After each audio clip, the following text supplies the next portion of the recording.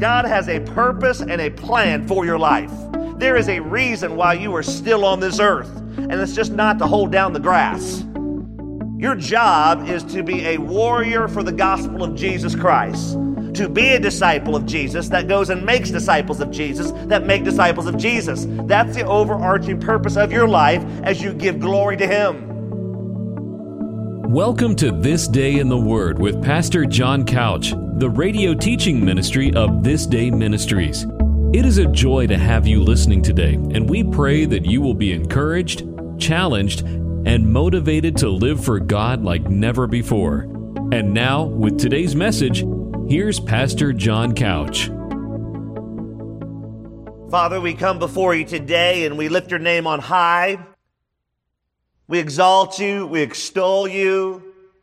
God, I pray that as we give fame to your name right now, as you open your glorious word, I pray that the word would go forth in power. I pray that the word would go forth in strength. I pray the word would go forth with great encouragement. And yet, God, I pray the word would go forth right now with great challenge. Don't allow us, oh God, to be the same as we entered in today, but I pray when we leave, we'd be changed. We'd be transformed as the word of God washes over our souls right now. Oh God, move me out of the way, hide me behind the shadows of the cross.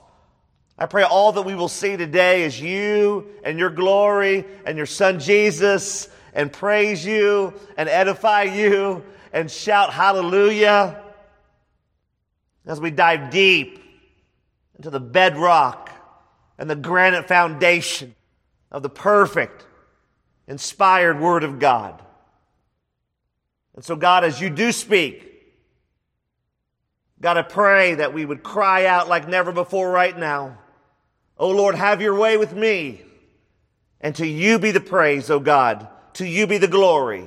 And we pray this in Jesus' name. Amen. Take your Bible and turn to Philemon. Looking at Philemon verses 8 through 11 today, verses 8 through 11. And as you're turning there to Philemon, towards the end of the New Testament, a package there around Titus and Hebrews. I pray you find that, and I pray you're greatly encouraged as you open your Bible. You know, Elizabeth Elliot said this. She said, worship is not an experience. Worship is an act. And this takes discipline. We are to worship in spirit and in truth. Don't miss that, in truth. Never mind about the feelings. We're to worship in spite of them. Great, great, edifying and challenging words that our feelings will let us down. Our feelings will betray us. Our feelings can't be counted on all the time. But the Word of God can. And maybe you're here today and you're dealing with a struggle and you're dealing with a heartache and you have perhaps pain and issues in your life and your family, at work. I pray that you are greatly encouraged, because as we continue through this great study in Philemon, we're going to see today what it means to truly have love and what that looks like. And as we continue this sermon series that is entitled The Pursuit of Interceding for Others, and again, that intercession is very intentional, our message today is simply entitled, A Loving Appeal Modeled. A loving appeal modeled. You know, so many times more is often caught than taught, as we know. So many times we hear things and we forget them, but so many times we see something happen and we never forget it. I pray today as we study God's Word that you will see a loving appeal modeled. And here in Philemon, verse 8, Paul writes when he says these beautiful words. He says, therefore, though I might be very bold in Christ to command you what is fitting, yet for love's sake, don't miss that, I rather appeal to you, being such a one as Paul the aged, and now also a prisoner of Jesus Christ. There he goes again with this prisoner thing. Now look at verse 10. I appeal to you for my son Onesimus, whom I have begotten while in my chains, who once was unprofitable to you, but now is profitable to you and to me. This is so glorious as we are diving deep into this today, because you see right there in verses 4 through 7 that we studied previously that Paul is thanking God. He's making mention in his prayers. He's really setting this up so beautifully as he appeals here in verse 8. You see previously that he continued to hear the love and the faith that was toward the saints. He was greatly encouraged, Paul was, by this. The sharing of the faith, the effectiveness of the faith greatly strengthened Paul as he heard these great, great accounts so many miles away. And yet it was this great joy and this consolation that he had towards, and he does have towards, Philemon, because it has refreshed him. Because the hearts of the saints have been refreshed. And as Paul springboards now from this launching pad of how Philemon has refreshed these hearts and refreshed even his own heart and encouraged his own heart, Paul now makes this bold proclamation when he says this in verse 8, therefore, or in light of what was just said in the preceding verses, though I might be very bold in Christ to command you what is fitting, yet for love's sake, I rather appeal to you. Therefore, we always ask, what is it therefore? And again, if you look back up in the preceding verses in light of what was just said, we see that he has this boldness in him, this love in him, as he is now appealing, not commanding, not tightening the screws, but he is appealing for love's sake to Philemon. He's bold though, isn't he? He's bold. He literally in the original language is being blunt. He's being very direct, and yet he's being bold and he's being direct with confidence. Now you can be bold and be direct and also be a jerk.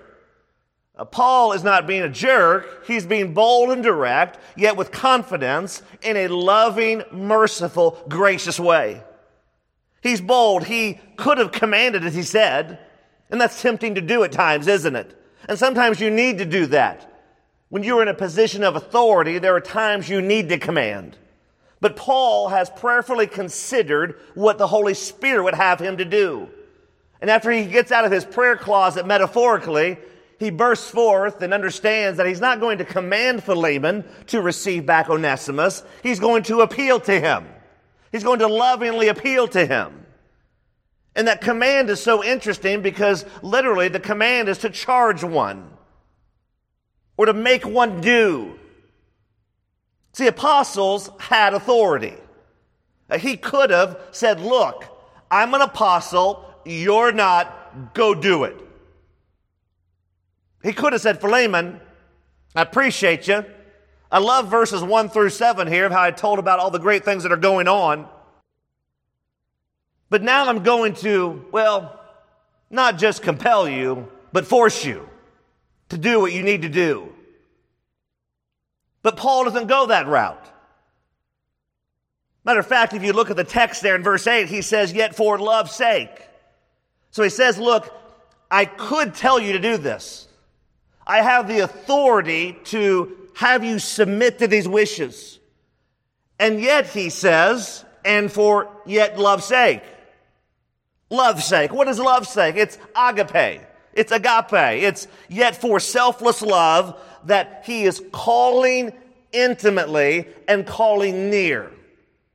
I can just picture it now that as Philemon is reading this, I pray that as he was reading it, that he took it with the point intended. And I pray that as it was received, we would see this, if we read it today with Philemon in our presence, that we would see a gracious response, that we would see a welcome response, that we would see one that doesn't have their defenses up, doesn't have the guard up, so to speak, but one that says, wow, wait a minute. This guy could command me to do this, and yet he's taken a completely different approach. He's taken a very loving, merciful, gracious approach and saying, look, I rather appeal to you.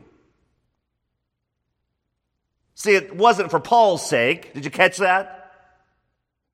He didn't say, I'm an apostle, and so because I'm an apostle, for my sake. No, he goes, I'm an apostle, but yet I'm in chains for Christ. And oh, by the way, it's all for love's sake. See, the whole message of the gospel is for love's sake, isn't it? For God so loved the world that he gave his only begotten Son, that whosoever believes in him, whosoever gives their life to Christ, whosoever trusts him with not a passive intellectual profession, but whosoever believes with action, believes with a transformed heart, believes with a life that says, my life is no longer my own. For whosoever believes in Christ shall not perish, but have everlasting life. See, Paul knew this because that was exactly what happened to Paul on the Damascus Road. That when Paul got radically rocked by Christ Jesus himself, and his life was no longer his own, and he had a new mission, because he could see clearly for the first time in his life, because he could finally see clearly. He was once blind, but now he could see. The scales were removed from his heart and his mind and his soul because this was the fact. Because this did happen. Here's what took over in Paul's life. He knew the love that was extended to him was the same love he needed and must extend to others. And so he says, I rather appeal to you. Appeal. What does that mean? To beseech, but also to invite, to implore, to even fervently ask. Again, with this love foundation, with this, hey, what's in the best interest for everyone involved approach that will give glory and praise to our great God. And I can't say this enough. As he's appealing to him, put yourself in that situation. Put yourself in that situation. Paul could have strong-armed Philemon. He could have done this. He could have said, look, you have to accept Onesimus back. I know what he did was wrong. I know what he did was reprehensible. But you have to do this. But instead, Paul chose to rely on the bond of love and the koinonia, the fellowship, the intimacy that he had with Philemon. See, he had this relationship with him, and that's why relationships are so mission critical. Ministry is all about relationships. As you develop that intimate relationship with that brother, that sister in Christ, that's how your hearts become knit together. That's how you grow together. That's how you trust one another. That's how you accomplish great things for God's glory as we pursue one goal and one mission, and that's to glorify God as we make disciples of Jesus that make disciples of Jesus. So with that, write down key number one. Key number one in your notes. Key number one, write it down. Here it is. If I am to intercede for others, I must be bold enough to intentionally love others well. Let me say that again. Key number one. If I am to intercede for others, I must be bold enough to intentionally love others well. You got to remember that Paul is imploring and appealing from a platform of love, not authority, even though he has the authority. Think about this in 1 Thessalonians 2. 1 Thessalonians 2, 5 through 7a, as Paul is writing there to the church in Thessalonica. He says this, for neither at any time do we use flattering words. Yeah, I don't think Paul was a real big flatterer, was he? As you know, nor a cloak for covetousness. God is witness, he says. Look at verse 6. Nor do we seek glory from men, either from you or from others, when we might have made demands as apostles of Christ. But we were gentle among you. Well, that's a hard balance sometimes, isn't it? When you're in authority, whether a parent or at work or in a church setting, it can be very easy for the pendulum to swing one way or the other. And yet Paul says here, look, we didn't flatter you, but at the same time, we didn't strong-arm you either. We were gentle among you. See, this is so key if you're going to intercede for someone today. It may be right now on your heart that you need to have this loving appeal modeled in your life. Maybe you need to be the one that's doing the appealing and doing it lovingly. Is there a time to be firm? I believe there is. But are we always to be firm? Are we always to use authority? I think we see in this example right here that the answer is no. I think there's times where the grace and the mercy and the agape love that loves others in spite of themselves does need to be modeled. Look at verse 9b here today, 9b. It says this, being such a one as Paul, the aged, and now also a prisoner of Jesus Christ. Paul the aged, what does that mean? Why is that even in there? Well, Paul was most likely around the age of 60 or so when he wrote this. But I believe personally that the phrase has a deeper meaning. Paul had been through so much in his life physically, yes, shipwrecked, beaten, abandoned by friends, but also the emotional toll, the mental toll. Think about this for a moment. Persecuted, imprisoned, the challenges of ministry, this all took its toll. It cannot not take its toll.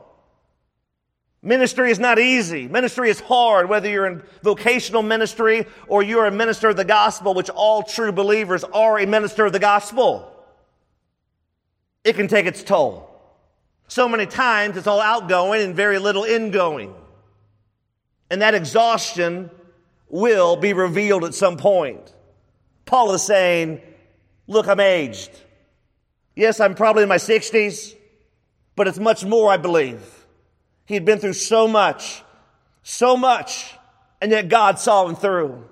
See, this loving appeal he's having towards Philemon, even though he's aged, even though he perhaps is exhausted mentally and physically and emotionally, he is still pressing on. He knows his mission for his life. He knows that he must model this loving appeal. He knows that this letter he's writing is all about forgiveness and not having bitterness. He knows this is all about what he must do. And my question to me and you today is, what must you and I do today? What is God asking you and I to do? What loving appeal needs to be modeled in our lives? To forgive, to seek restoration, to seek reconciliation. Yes, I get it. I understand this. There are times in our lives where there are those that do wrong and harm us, perhaps physically, perhaps emotionally, perhaps mentally, perhaps verbally. And I get this. There are times where those people are so deluded, so seduced by sin, that they've convinced themselves they've done nothing wrong. I understand that you cannot make them change, but I also understand that for me and you, we can be the ones that do change ourselves. And we can be the ones that say, you know what, I'm going to release them to the Lord. I'm going to release them to God, that He would deal with them. But I also know this, I'm not going to harbor ill will. I'm not going to be bitter. I'm not going to be unforgiving. I'm going to be a person that says I'm going to model love in the way Christ modeled it and shown it towards myself. Think about this. Paul's a prisoner of Christ because he repeats it again. He stated this in verse 1. He said he was a bondservant, a willing slave. And now he goes even deeper and says, oh, by the way, I'm Paul the aged, and oh, by the way, also a prisoner of Jesus Christ. Think about this. He's repeating this for a reason. So many times, again, we don't always retain what we hear. And he wants to make sure on the front end of this letter, as he's going into his appeal and modeling this love, that Philemon knows what's really going on in his world. That, hey, life has not been grand, Paul's saying. I'm not hanging out at the Ritz-Carlton of Rome eating bonbons, just hanging out on social media, enjoying life. No, he's like, hey, I'm in prison. I'm a prisoner of Christ Jesus. I'm a willing slave, a doulos of his. My life has been hard, and yet I'm going to, in spite of my challenges, I'm not going to look to myself. I'm actually going to exhaust myself even more and go intercede for this brother. And I'm going to do it in a loving way. That will not command you, Philemon, to do this, but would rather appeal to you for love's sake. Write down key number two in your notes. Key number 2. If I am to intercede for others, I must not allow being aged or being worn down to limit God's desire to use me to reach others with the gospel. Let me say that again. Write it down. Key number 2. If I am to intercede for others, I must not don't allow this to happen. Don't allow this to even entertain in your mind. I must not allow being aged or being worn down to limit God's desire to use me to reach others with the gospel. See, if you're here today, how many of you are here today? Raise your hand. If you're here today, raise your hand. Oh, good grief. We only got a few people. Look at that. Good grief. We got a bunch of people, but we only have a few that say they're here today. That's another sermon. Amen? If you are here today and you are totally alive, God has a purpose and a plan for your life. There is a reason why you are still on this earth, and it's just not to hold down the grass. Your job is to be a warrior for the gospel of Jesus Christ, to be a disciple of Jesus that goes and makes disciples of Jesus that make disciples of Jesus. That's the overarching purpose of your life as you give glory to Him. Think about the golden years. There was a survey years ago, and one of the questions on the survey was just simply, what do you fear most in life? And the number one answer, as I was told, was this: getting to the end of your life, having made no difference at all. Number one answer is what I was told. Think about this. What are you investing in? Just not golden years. How about young people, students here today? Young married adults. What are you investing in?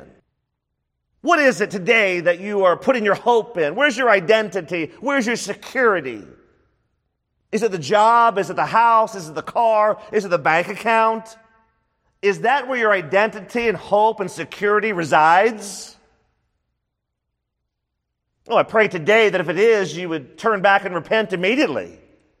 That will just lead to heartache, pain, and shame. And perhaps you're here today and where your hope and identity and security resides is with that person that you have great conflict with, and you're holding on to the bitterness, you're holding on to the unforgiveness, that you're not modeling the appeal to love them well. You're listening to This Day in the Word, the radio teaching ministry of This Day Ministries. All of Pastor Couch's messages are archived and are free to download at thisdayministries.org. In addition, you can share your prayer requests with us via email. Our email address for prayer requests is prayer@thisdayministries.org. That's prayer@thisdayministries.org. And now, back to This Day in the Word with Pastor John Couch.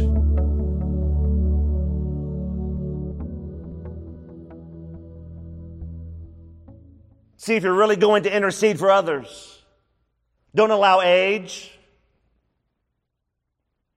don't allow any demographic in your life, don't allow even the exhaustion of living life to hold you back from doing and being all that God has called you to do for His glory, for His name, for His fame. Write down 2 Corinthians chapter 11, verses 24 through 30. Here's what Paul recounts about his trials. You think you've had a bad day. Hey, here's what happened to Paul. Here it is in verse 24 of 2 Corinthians 11. From the Jews 5 times I received 40 stripes minus 1. Ouch. 3 times I was beaten with rods. Once I was stoned. 3 times I was shipwrecked. A night and a day I have been in the deep, in the journeys often, in perils of waters, in perils of robbers, in perils of my own countrymen, in perils of the Gentiles, in perils in the city, in perils in the wilderness, in perils in the sea, in perils among false brethren, in weariness and toil, in sleeplessness often, in hunger and thirst, in fastings often, in cold and nakedness, besides the other things, what comes upon me daily by deep concern for all the churches. Who is weak? And I am not weak. Who is made to stumble? If I must boast, I will boast in the things which concern my infirmity. Did you catch this? Do you see Paul's life? Do you see the struggle? Do you see the heartache? Do you see the pain? Man, he's in perils literally about every subject matter in life. Man, this guy had it hard. He had it difficult. Man, when Christ told him on the Damascus Road that you're going to suffer many things for my name's sake, Jesus wasn't kidding, was he? Jesus fulfilled his promise to Paul, didn't he? And yet Paul says, if I may boast, I will boast in the things which concern my infirmity. For me to live is Christ, he says, and to die is gain. The sufferings of this present time are not worthy. They won't pass the test of the glory which shall be revealed. Do not lose heart, he tells us. Press on, press on. Oh man, we can take it from Paul. He's been there. He's walked the road. He didn't read a book about how to be a disciple. He didn't read a book about how to evangelize. He didn't read a book about the persecuted church. He didn't read a book about what goes on in our culture today and the difficulties around our world. No, Paul lived it. He didn't just sympathize. He empathized because he's walked the road. And if there's anyone that has credibility to say, look, I am asking you, I'm appealing to you to model love in spite of wrongdoing. It's Paul. It's Paul. He could have easily forced and strong-armed Philemon, and he could have had a genuine right to do so. Paul could have said, I've been there, and I've done this, and I've been abused, and I've been thrown under the bus, and I've been mistreated, and so, hey, Philemon, why don't you go do the same? That's not what Paul said. He models love and grace and mercy. And he intercedes for Philemon. So Philemon will intercede for Onesimus. Look at verse 10. And he goes deeply into this appealing now. He says, I appeal to you for my son Onesimus, whom I have begotten while in my chains. Appeal. What does that even mean? We've been talking about this now for several minutes. What does that mean? Appeal. Well, literally is this word, parakleo. And it means, again, to beseech, to invite, to implore, to fervently ask. He is appealing again. He's showing, he's modeling, he's inviting, and through this encouraging way to steer and to guide in a graceful way that Onesimus is now a changed person. See, Paul says this, my son. Paul often referred to those that were converted under his ministry as my son. A loving affection. I appeal to you for my son, Onesimus, whom I have begotten while in my chains. But who's Onesimus? We've been talking about this character Onesimus now for a while. Who is he? Well, his name means profitable. Onesimus. Profitable or useful. Think about all the people that are listed here in these first 10 verses. You got Paul, you have Timothy, you have Philemon, you have Apphia, you have Archippus. And now in verse 10, it takes us to get to verse 10 till we get to the central person here who we're dealing with. And we're dealing with Onesimus. And this Onesimus, who again means profitable and useful, has been begotten. See, Paul says, my son, who what? Who I have begotten while in my chains. This begotten, think about this, means to bring forth, to be born of. In this instance, he's referring to that he's been led to faith in Christ. Paul again refers to Onesimus as my son. But he's now my son in the faith. And how and when did this happen? It was all while he was in chains. Paul is actually in prison for the gospel, and he's still leading people to the gospel. We have no excuses, do we? He's in prison for the gospel, and he's still leading people to the gospel. See, this is why key number 3 is so important. Key number 3. Write this down. Key number 3.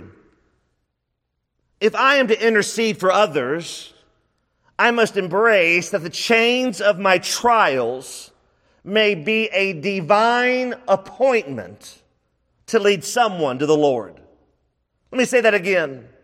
If I am to intercede for others, I must embrace that the chains of my trials may actually be a divine appointment from God to lead someone to himself. I mean, again, think about this. I pray you'll get the picture painted and the context will be clear and will be king right now. Think about this. Paul is in prison in Rome. Picture this. Onesimus, he runs away from Colossae to Rome, which is approximately about 1,000 miles away. And somehow, by quote unquote coincidence, by happenstance, by sheer luck, Onesimus encounters Paul in the largest city? Are you kidding me? There is zero probability this would have happened. Only by divine connection, only by a God incidence, not a coincidence, does this happen. There's just no way. I know there are people that would argue differently. They would say, oh, no, it could have happened. Actually, there's a high probability. Really? Are you serious? The probability that Paul would encounter Onesimus by happenstance, by sheer luck, over 1,000 miles away is the same probability that a unicorn with a mustache singing Kumbaya will start marching down the aisle of this church today. No, this is the sovereign hand of God. See, with man, not much is possible. But with God, all things are possible. Remember Mary, the mother of Jesus, when she heard from the angel that she was going to be the mother of the Savior of the world, that she would bear the Christ child. Remember her first response? Her first response was, how can this be? But after the Holy Spirit began to impress upon her heart that it is possible, she went from how can it be to let it be. Oh, she went from how can it be to let it be. Let it be, let it be. Well, that sounds like a great title to a song, doesn't it? Let it be.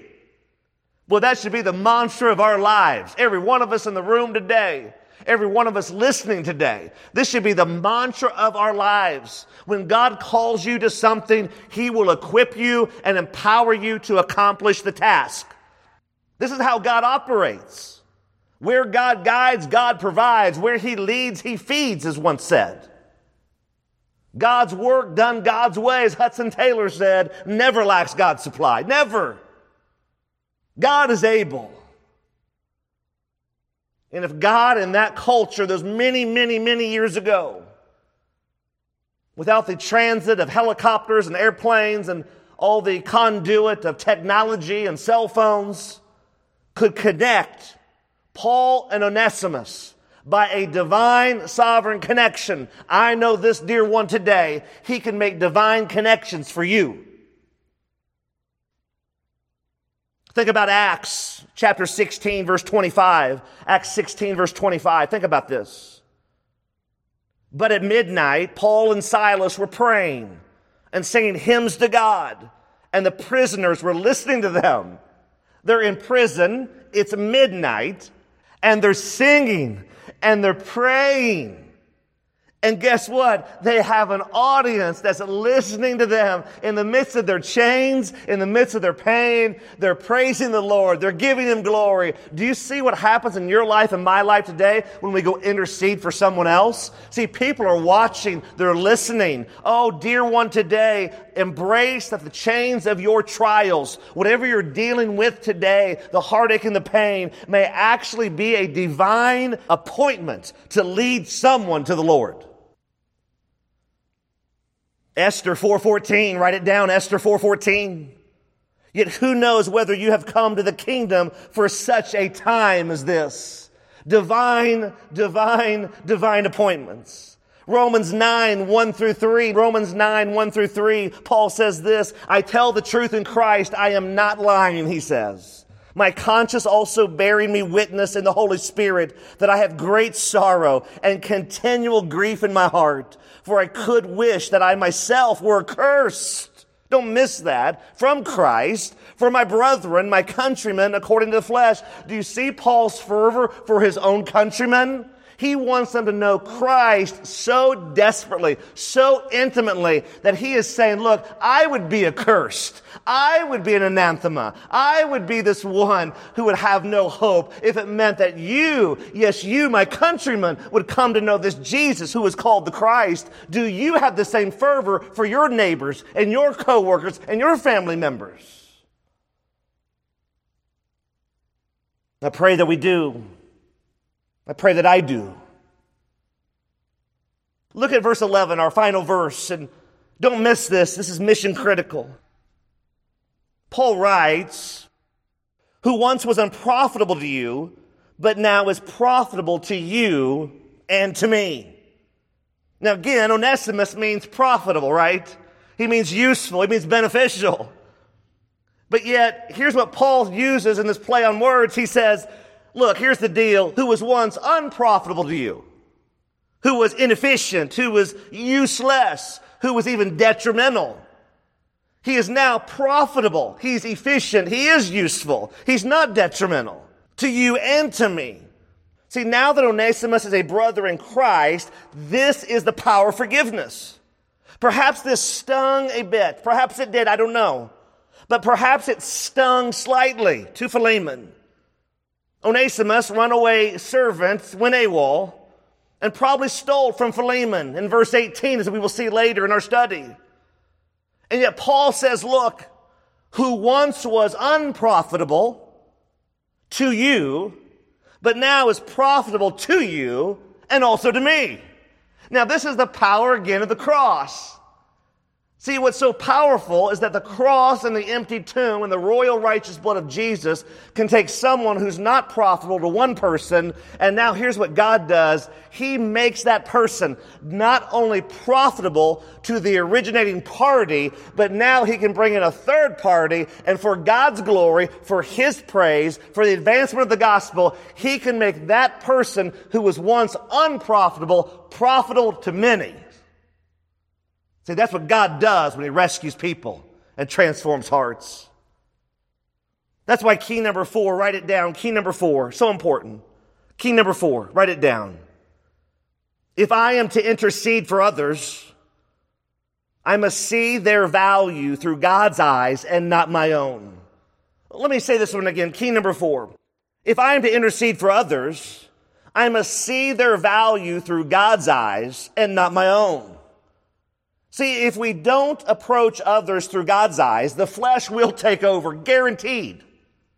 And we will typically see the value of those other people based on what they can do for us, right? Man, we don't love people often in spite of. We often, if we're honest, love people because of. Well, I'll love you if you do something for me. No, agape love is simply this, that we love in spite of. And this is what's so powerful about what Paul is saying here in verse 11. Don't miss this. He actually is using a play on words. Here's how you could say it. Paul could say, useful, profitable Onesimus from the beginning, that's his name, became useless, unprofitable Onesimus, who then became useful, profitable Onesimus. Well, it's confusing, isn't it? Think about this again.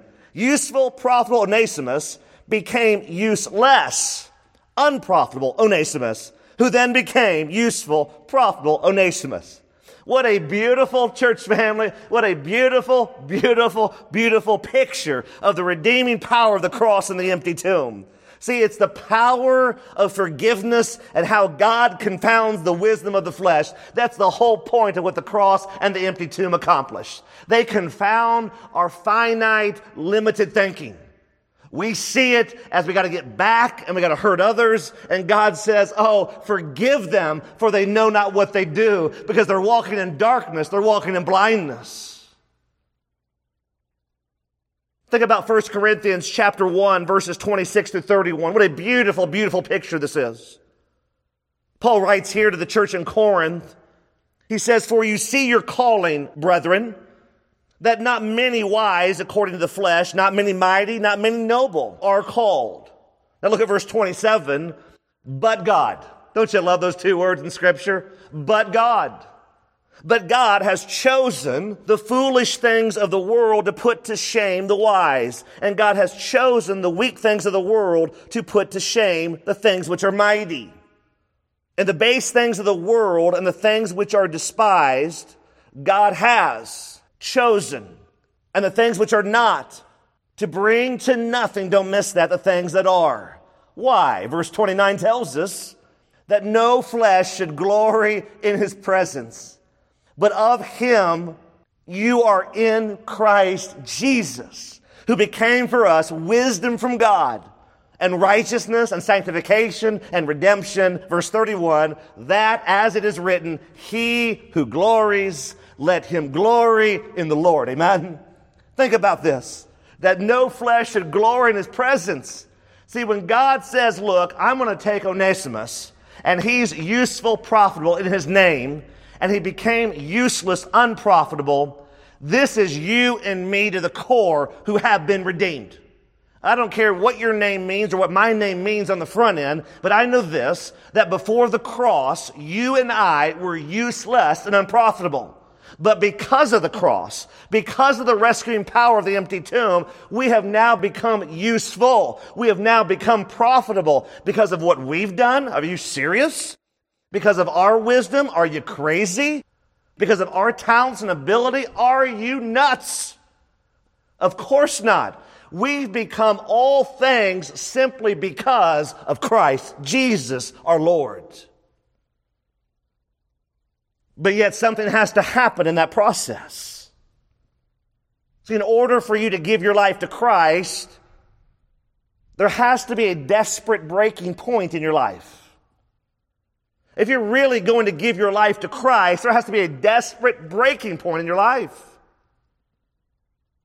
Oswald Chambers said it like this: no one is ever united with Jesus Christ until he is willing to relinquish not sin only, but his whole way of looking at things.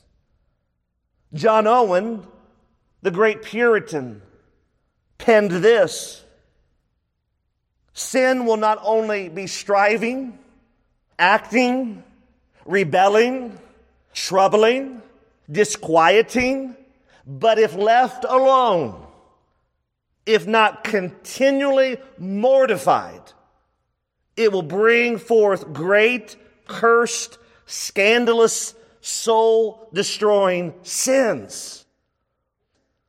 He also went on to say that be killing sin or it be killing you. See, if you're really going to intercede for others, you have to put on the mind of Christ. This cannot happen unless you're abiding in the true vine, Jesus. We can't accomplish this in our flesh. We are all, myself at the top of the list, too wicked, too depraved. We cannot accomplish extending the love of Christ unless we have Christ living within us. It's absolutely impossible. You can't do it. That's why, as Christ's followers, we must be in the Word and in fervent prayer. Because what's going on inside of you will eventually come out of you. And this works both positively and negatively. Resist the temptation to play spiritual hot potato and blame everyone else for your circumstances. Resist it. And that's why our takeaway question for today is simply this. In what areas of my life, as you ask the Holy Spirit right now, do I need to be more loving in my appeals for a desired outcome? Takeaway question, write it down. In what areas of my life, not my spouse, not my child, not my coworker, not my friend, not my neighbor, but in what areas of my life do I need to be more loving in my appeals for a desired outcome? And as you think about that question, let's go to our action step. Commit today to pray for that person who views his/herself as unprofitable or useless. Commit to pray today. Maybe it's to pray for yourself. Maybe today you're hearing the voice of the enemy and you think you are unprofitable and useless. Well, number one, if you haven't given your life to Christ, you need to do so today. But if you have given your life to Christ truthfully, and your life is no longer your own, you are now the new creation. You are now a son and daughter. You are now an heir to the throne. If you're listening to the voice of the nonsense of your past that's redefining your current state of mind, you've got to continue on an ongoing basis to turn off that faucet. And listen only to the voice of truth as you are in the Word daily, mining the Scriptures in vertical prayer to the Lord, asking Him to conform you to the image and the likeness of Jesus Christ. So what has the Lord been speaking to you today? As we reflect on the Word today, as we meditate on the Word, just simply ask the Lord, Father, what do you want from me? And then give it to Him right now. See, God desires, He desires your obedience more than sacrifice. And perhaps today, that's what He's asking from you. Give your life to Him now. Oh, remember, dear one, God's not going to reveal what He has for you until you first surrender to Him what He wants from you. And maybe today He wants you to intercede for someone else, and He wants you to do it through a loving appeal that you model, that you extend the grace and the mercy of Christ to that person that God is putting on your heart right now. You've been listening to This Day in the Word, the radio teaching ministry of This Day Ministries. Don't forget that all of these messages are archived and are free to download at thisdayministries.org. That's thisdayministries.org. In addition, if you have been blessed by the teaching of God's Word during This Day in the Word, we would love to hear from you. Our email address is info@thisdayministries.org. Thanks again for listening as we strive to honor Christ and impact our world as we spend this day in the Word.